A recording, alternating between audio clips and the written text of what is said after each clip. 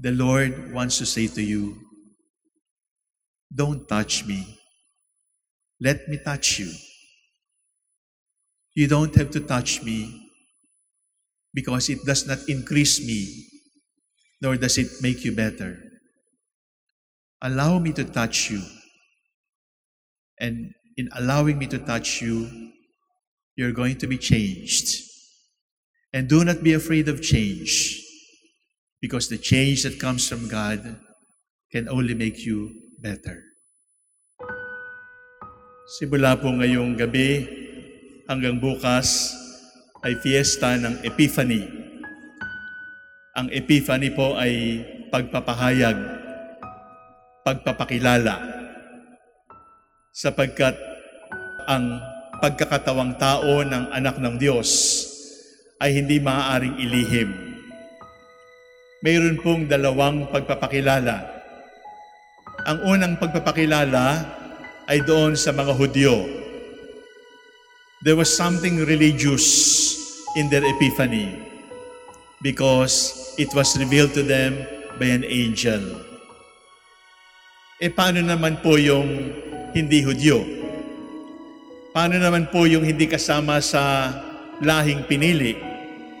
Paano makikilala nila na mahal sila ng Diyos? Hindi po nagpakita sa kanilang anghel.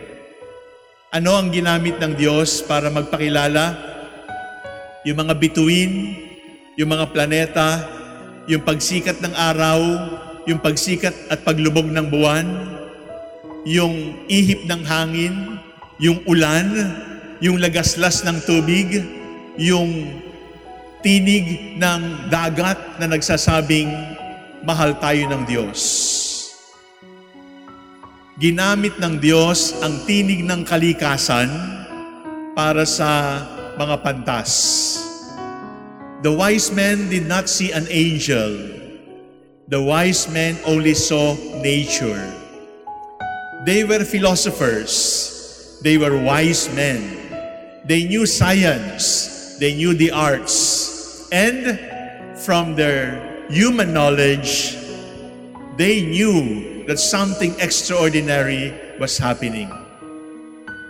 Merong nagpakita, merong ipinakita sa pamamagitan ng anghel, merong ipinapakita sa pamamagitan ng kalikasan. Pero hindi lahat ng pinagpapakitaan ay pareho ang sagot. Hindi lahat. Bakit po? Tingnan natin yung mga pantas. They saw a star. And when they saw a star, they saw a happy star. Herod, he also saw the same star. But he saw a fearsome omen. Nakakita ng blessing yung pantas. Ang nakita ni Herod ay banta. Malas para sa kanya.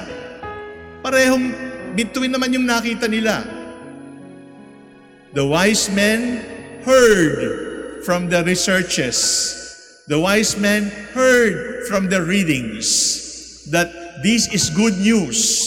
Kaya iniwanan nila ang kanilang sariling bayan para hanapin yung nabasa nila sa mga hula ng mga nakaraang taon. When they heard something, they knew it was good. Herod also heard the same, but he did not say it was good. It was bad news. It was a threat. Matapit nang matapos yung paghahari ko dahil sa batang ito. The wise men tasted sweetness. Herod tasted bitterness. The wise men and Herod both saw the manifestation of God, but they responded differently. Pareho ang nakita, pareho ang naamoy, pareho ang narinig, pareho ang nalasahan, subalit magkaiba ang kanilang reaksyon, magkaiba ang kanilang sagot. Yung isa ay natuwa, yung isa ay natakot. Yung isa ay sumamba, yung isa ay pinahanap para patayin. At pagkatapos ng ebanghelyo, ang sabi po ay, the wise men went away. They disappeared. They became anonymous. They were wise men when they worshiped the Lord. But after worshiping the Lord, they chose to be unknown. Merong mga legend kung saan sila pumunta. Meron pang ibang legend na binigyan sila ng pangalan. Pero para sa mga pantas, hindi na mahalaga yon. Kasi pantas kami na humanap. Nang makita namin ng Panginoon, nakita namin wala palang kwenta yung karunungan na aming pinanghahawakan. And so, they laid their gifts before the Lord and disappeared. Because they had already laid their human wisdom before the feet of the Lord, and there was nothing more to ask. But Herod continues to be named until now because he wanted the baby killed. And he wanted the baby to be killed so that he killed all the other babies. Parehong pagpapakilala, pero magkaiba. Pero 4 na senses pa lang po ang aking nasabi. Mata, pang-amoy, pandinig, panlasa. Mayroon pa hong pang-5, the sense of touch. The sense of touch. But this time, the Messiah told the wise men, will you allow me to touch you? You don't have to touch me, but let me touch you. Because when I touch you, you will be changed. You remember King Midas? Everything he touched turned into gold.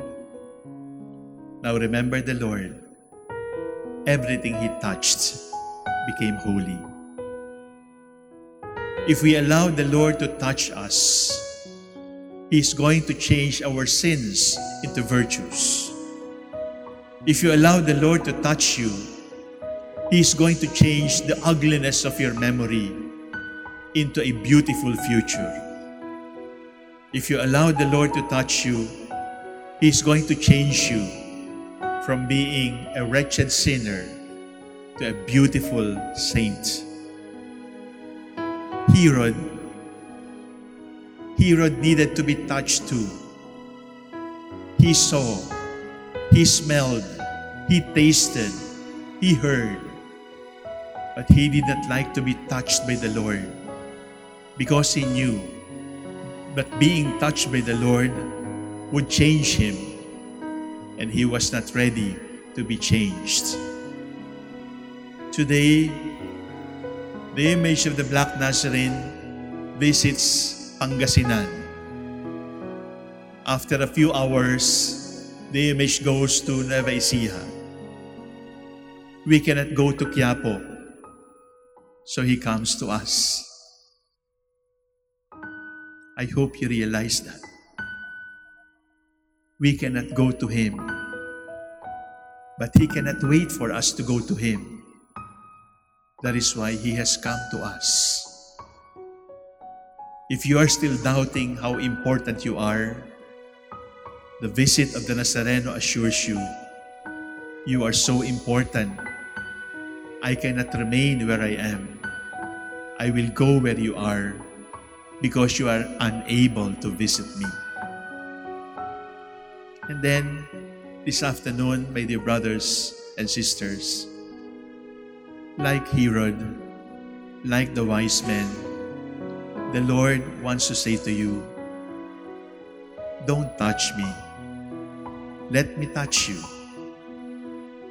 You don't have to touch me because it does not increase me, nor does it make you better. Allow me to touch you. And in allowing me to touch you, you're going to be changed. And do not be afraid of change, because the change that comes from God can only make you better. Sometimes changes make us worse. Sometimes changes make us sick. Sometimes changes hurt us. Always changes trouble us. But the trouble of change that comes from the Lord will always be for our good. Our Lady of the Rosary of Manaoag, touch us. Jesus, Son of God and Son of Mary, touch us, because we know that when you touch us, we will not be the same anymore. Your touch will change us, and the change from you will always make us better. Let us bow down our heads. Let us imagine the Nazareno right before us, right in front of us. Let us now give him permission. Jesus, the Black Nazarene, touch me. Change me now, even if I am not ready. Change me now, even if I am afraid of change. Touch me and change me, because your touch and your change is all that I need to be happy and to be at peace again.